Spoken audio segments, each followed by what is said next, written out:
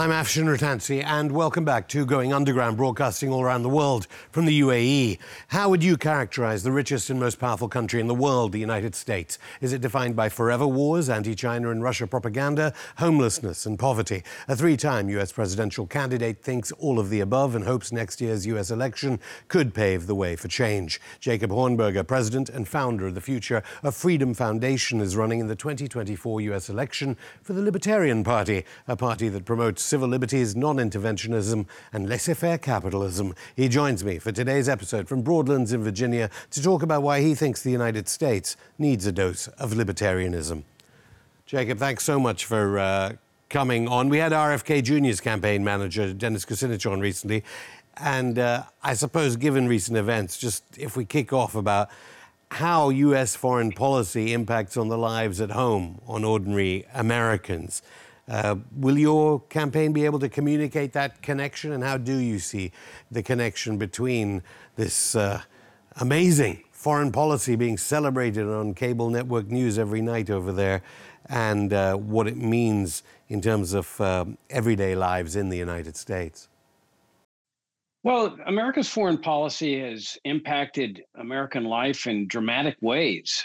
The noted civil rights leader Martin Luther King pointed out a long time ago during one of the U.S. government's infamous interventions that we're operating under the greatest purveyor of violence in the world. And I don't think anybody can deny that. When it comes to purveying violence, the U.S. government is clearly number one.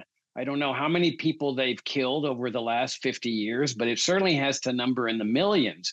And the idea has always been that as long as these deaths are taking place over there, it would not impact society here at home, that people could go about their daily lives. That clearly is not the case.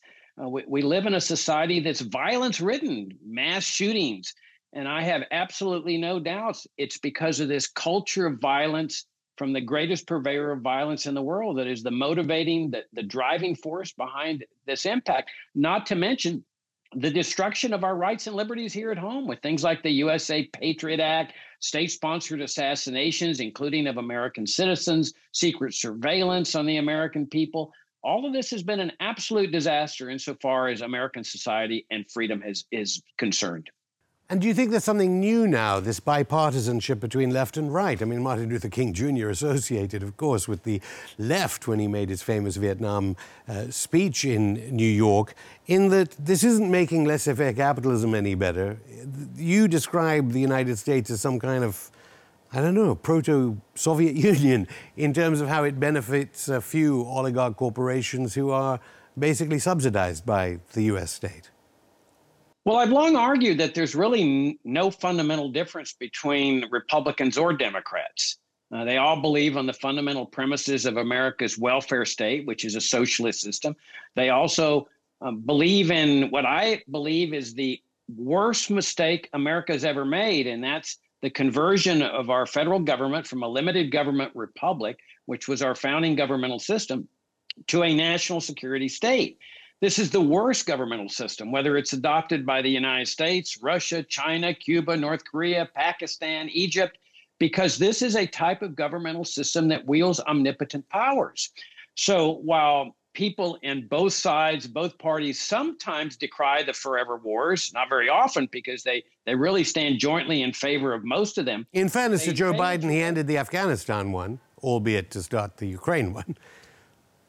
That's right, but that was inevitable anyway. I mean, it was clear that the Taliban were ultimately going to win that war, and it was just a matter of which president was going to have to suffer the indignity of having U.S. troops forced out during his term of office.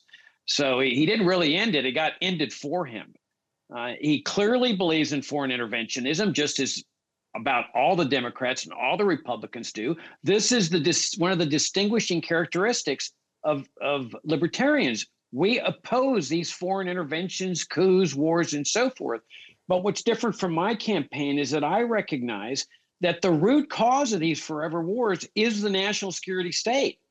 As long as you have a national security state, you're going to have these forever wars, crises, interventions, coups, and so forth, because that's their fuel that keeps them going and keeps their budgets going and their power going. You see, Julian Assange said that to me on this program, and the Future of Freedom Foundation has highlighted Julian Assange, who's being detained in London, has highlighted his case. If you were president, you'd drop the grand jury against him and plans to assassinate him, as we understand, in London that have been uncovered in the Spanish case. Because assassination has been a technique that you have written about, and we know that there were plans to assassinate Julian Assange in London. Combined US and UK authorities tried to. Well, state-sponsored assassination has been in the armament of U.S. foreign policy since 1947, when the national security state came into existence. It is an omnipotent power. And Julian Assange and Edward Snowden provide a perfect demonstration of what has happened to this country, because both of those individuals should be celebrated as heroes for disclosing the dark side secrets of the national security state. But because they disclose the dark side secrets, they're considered traitors, bad people. And so any president worth his salt would immediately issue a pardon, which any president has the power to do, to both of those individuals on the first day in office. And I absolutely recommend to the Justice Department that all charges be dismissed. It is absolutely disgraceful the way both of these heroic individuals have been treated. Why do you think no one talks about Guantanamo torture camp in occupied Cuba anymore? No one mentions it in the U.S. media. I don't know. Maybe they don't want to face the reality of what's happened to this country. I mean, look, we started out as a country that opposed indefinite detention. That's what the right to speedy trial is all about in the Bill of Rights. The right to counsel, the right to be free from cruel and unusual punishments, the right of trial by jury. All of these rights have been denigrated, destroyed there at Guantanamo Bay. It's been an absolute disgrace. But I think the problem with the mainstream media is they've been largely co-opted by the national security state, the Pentagon, the CIA, the NSA. And so if they criticize this, they're perceived as criticizing America. And they don't want to be seen as criticizing America. Well, what they fail to understand is that we're talking about two separate entities here.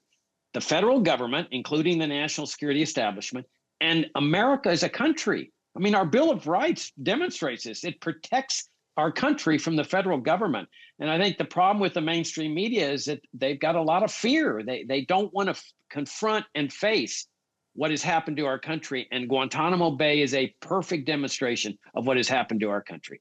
How successful are that so-called mainstream media at demonizing the immigrant amongst the catastrophe on your southern border as the real problem, not the military-industrial complex?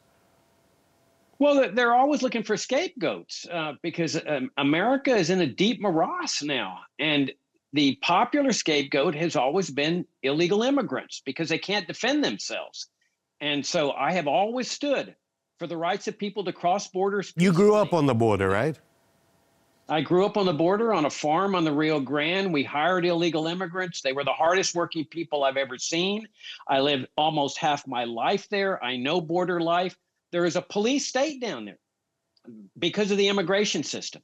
And there's death and there's suffering, deaths in the backs of tractor trailers or dying of thirst on the desert or in the Rio Grande from drowning or from a bullet from a Border Patrol agent. And Option, the real root cause of this crisis is this socialist system of immigration central planning. Immigration central planning has caused what the economist Ludwig von Mises called planned chaos. What better term to use down there?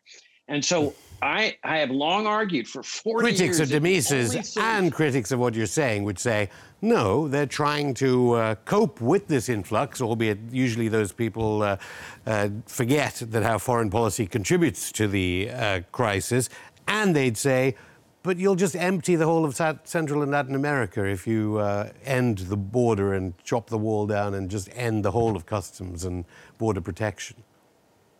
Well, that's just pure nonsense, because free markets work. We have the greatest geographic area for open borders here in the United States between the states. And not everyone suddenly decides to move to California or to New York or to Florida or to Texas. The free market is your great regulator. But you're absolutely right. U.S. foreign policy in terms of what they've done in Latin America with sanctions and coups and interventions has contributed mightily to this massive influx into the United States. And so you've got Democrats and Republicans celebrating these sanctions and coups and interventions while at the same time lamenting the consequences of their own policies and then forcing people back into the very conditions of death and suffering that they have contributed to with their sanctions, coups, and interventions. Frontrunner Trump says he's a capitalist. Why do you think he doesn't understand that the border should be open? That's one of the hypocrisies of Republicans, is that they talk like they favor free markets and free enterprise, except when it comes to the border, which is the epitome. Open borders is the epitome of free markets, free movements of people, freedom of association, economic liberty. And it's the only solution to this crisis. There is no other solution except completely open borders. Abolish the border control, abolish the immigration service, abolish all restrictions. But you've got Republicans preaching free enterprise while doing the other side. But the Democrats are no different. The Democrats, like Kennedy, say, oh, they love the poor, needy, and disadvantaged. And yet they also favor this cruel and brutal system that abuses and causes death among the poorest people in the world. That's shameful. Well, they'll say it comes from an idealistic Hayekian vision of your libertarianism, of course. But either way, you'll be targeted as being against the prevailing idea on all U.S. media and NATO nation media, which is you seem to forget that the enemy is not the military-industrial complex. The enemy is Russia and the enemy is China. How successful do you think they have been, the authorities and elites in the United States, at convincing American ordinary people that their enemy is not at home, their enemy is far away? Oh, the propaganda and indoctrination has been very effective.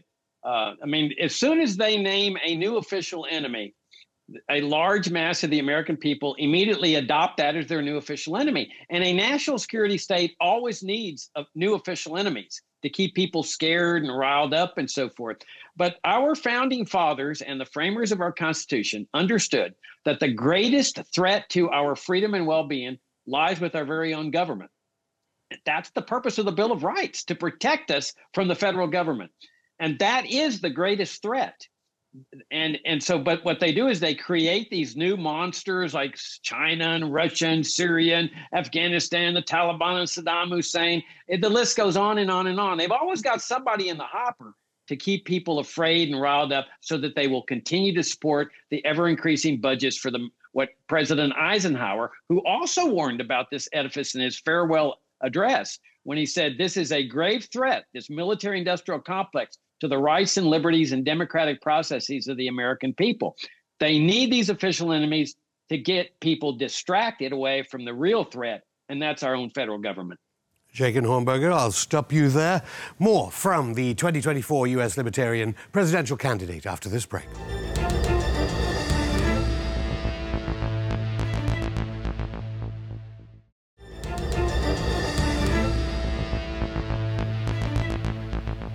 Welcome back to Going Underground. I'm still here with the 2024 U.S. Libertarian presidential candidate and president and founder of the Future of Freedom Foundation, Jacob Hornberger.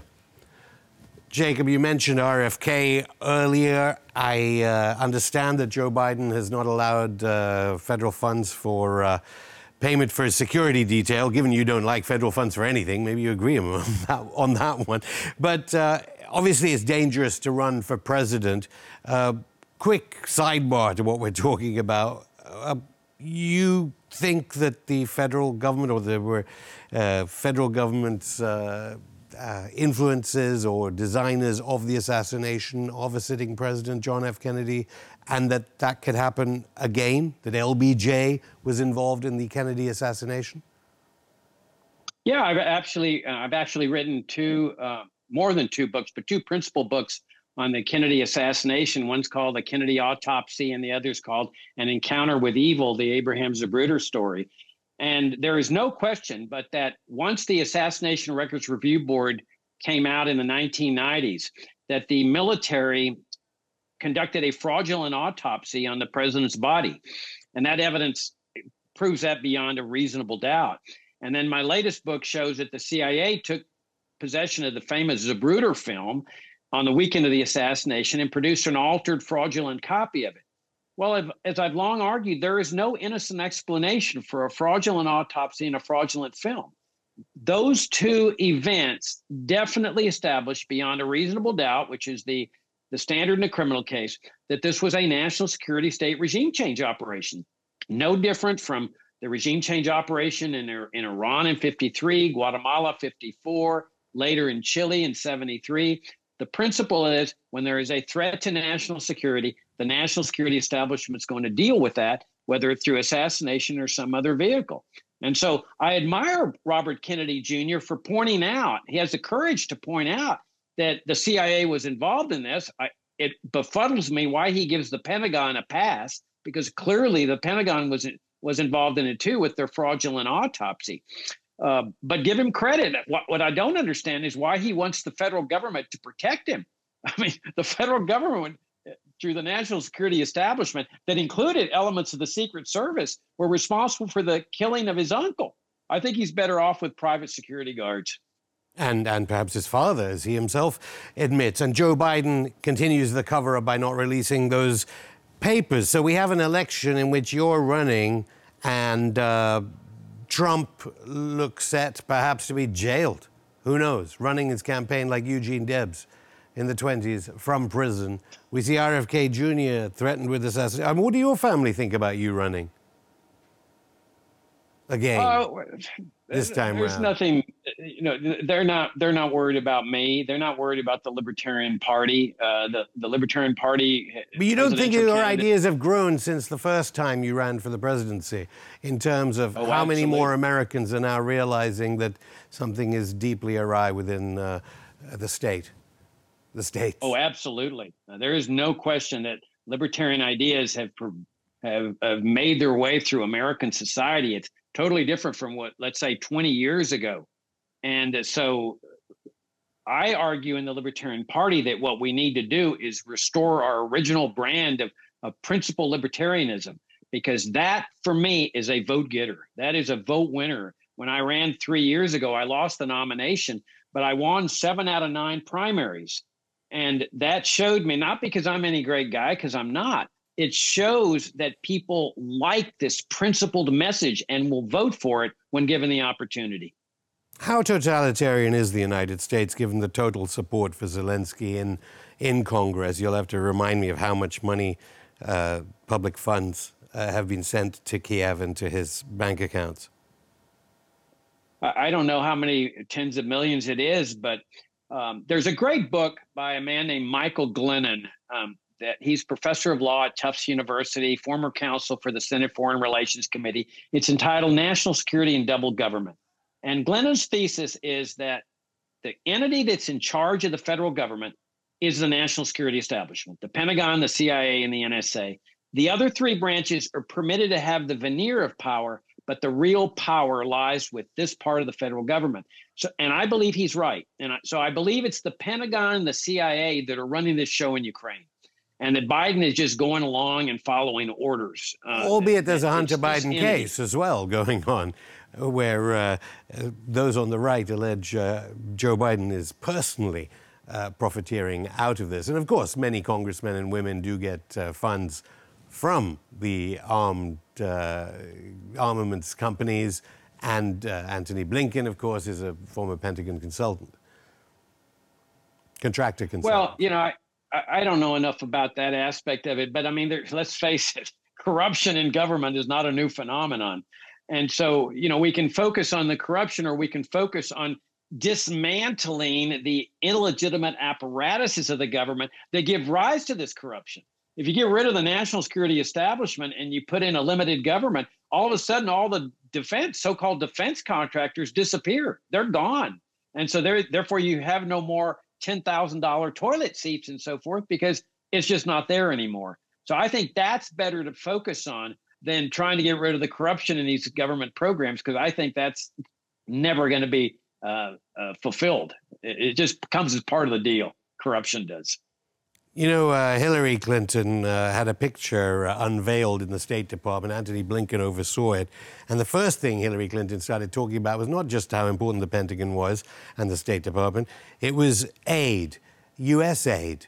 How do you think U.S. authorities have persuaded the American public to believe that aid and humanitarian aid is some type of Christian charity, something good, when, according to you, actually foreign aid is appalling in terms of its human destruction? That is an absolutely fascinating question, because you're absolutely right. People take this position that if the government is helping out some foreign regime, or here domestically helping out seniors with Social Security or Medicare or education grants or food stamps, that reflects the goodness, care, and compassion of the American people. Well, I was talking about foreign aid now. I'll get on to food stamps in a moment, okay. But foreign aid. Well, it's all based on the same principle, that if they're giving money that has been collected by the Internal Revenue Service and given it to the regime in Ukraine, for example, or some other foreign regime, that reflects the good, caring compassion of the American people. That's nonsense. The Internal Revenue Service that collects these taxes, there is nothing good, caring, compassion about this agency. It is the most tyrannical agency in the history of this country. It's based on force. When the government's forcing people to go send their money to somebody else, especially some crooked, corrupt foreign regime, that is as far away from good, caring, compassionate conduct as you can find. Good, caring, compassionate conduct comes from the willing heart of people who are donating their own money, not participating in a system where the IRS is stealing their money and send it to dictators in overseas lands.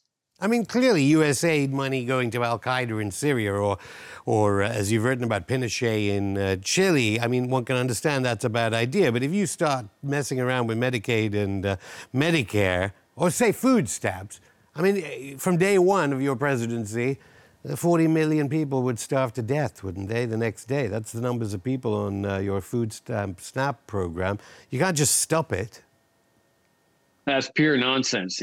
You stop 40 million are getting the food from federal aid right now, tonight, in the United States. Yeah. You'd stop it. And what are they supposed to do? You see, this is the insidious part of socialism, and that's what these are. These are socialist programs, and that's the insidious part. One of the insidious parts of socialism is they inculcate this mindset of helpless dependency among the recipients. Look, we live without these socialist programs for more than 100 years in this country, and people did well without them. What we've got to do is restore our faith in freedom and free markets and voluntary charity. You've got children, you got grandchildren, you've got church groups, charitable foundations. There is no question in my mind that if Social Security and Medicare were abolished today, that there would immediately be the foundation for former Social Security and Medicare recipients popping up where people would donate and help those people out. Yeah, but the oligarchs in your country clearly favor the congressmen that they're donating, congressmen and congresswomen that they're donating to, and the elites that the Libertarian Party rails against. I don't want to get too philosophical onto that, but obviously they believe that the fight is abroad. Given the levels of propaganda, how can the libertarian message get out to the American public? And by adhering to principle and speaking the truth about what's going on. I mean, there's a reason why totalitarian dictators try to shut people like us down, because they know that sound ideas on liberty, principled ideas, have the ability to sweep across a society and grab the hearts and minds of people. And no totalitarian dictatorship can stand up against that phenomenon. So what we need to do is just continue adhering to principle, we libertarians, to our principles, fighting as libertarians instead of adopting the principles of Republicans and Democrats. And then that's what will generate this awakening in America, because that's how I discovered libertarianism. And if it can happen to me, I'm just a regular person. It can happen to everybody. And then we see dramatic, radical change and a paradigm shift toward a much better, peaceful, harmonious, and free society. You see, there are some foreign policy analysts who believe Joe Biden may go all the way to World War III. and is intent on upping the stakes, risking it in a much worse way than 1962 during the Cuban Missile Crisis. Do you think that your libertarian ideas and those people on the left, Cornel West, of course, is running, there seems to be a grand unity between left and right, and some even in the center, that the most important issue facing the world right now is this U.S. war on Russia through Ukraine. Do you think there are going to be alliances that we would never have expected between libertarianism and your most hated group, socialists, and others, to be able to fight the totalitarian American state? I think it's very possible. I mean, that's what happened during the Vietnam War. You had people from the left and libertarians and some conservatives also that were opposing the war. And I think you're absolutely right. Except I take issue with your notion that this is Biden calling these shots. Again, I believe it's the Pentagon calling these shots. But they are getting us increasingly close to nuclear war, just like they did back in '62. You know, we often blame the Soviet Union and Cuba for installing those nuclear missiles. What we ignore in this is that the reason they installed those missiles was to protect against the Pentagon and the CIA, who were pressuring President Kennedy to invade Cuba. And so now you've got this same national security establishment, new people, that have provoked this war by absorbing those Warsaw Pact nations in violation of the promises that were made, inexorably moving toward the Russia's borders, knowing full well what the response was going to be.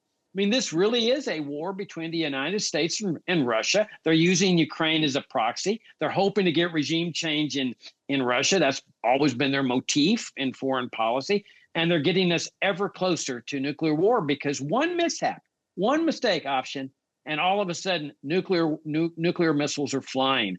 And so this whole thing needs to be reevaluated by the American people. We need to be thinking about where we started out as a country and how we got to where we are today and what we need to get out of this morass. And that's what my campaign for president is all about.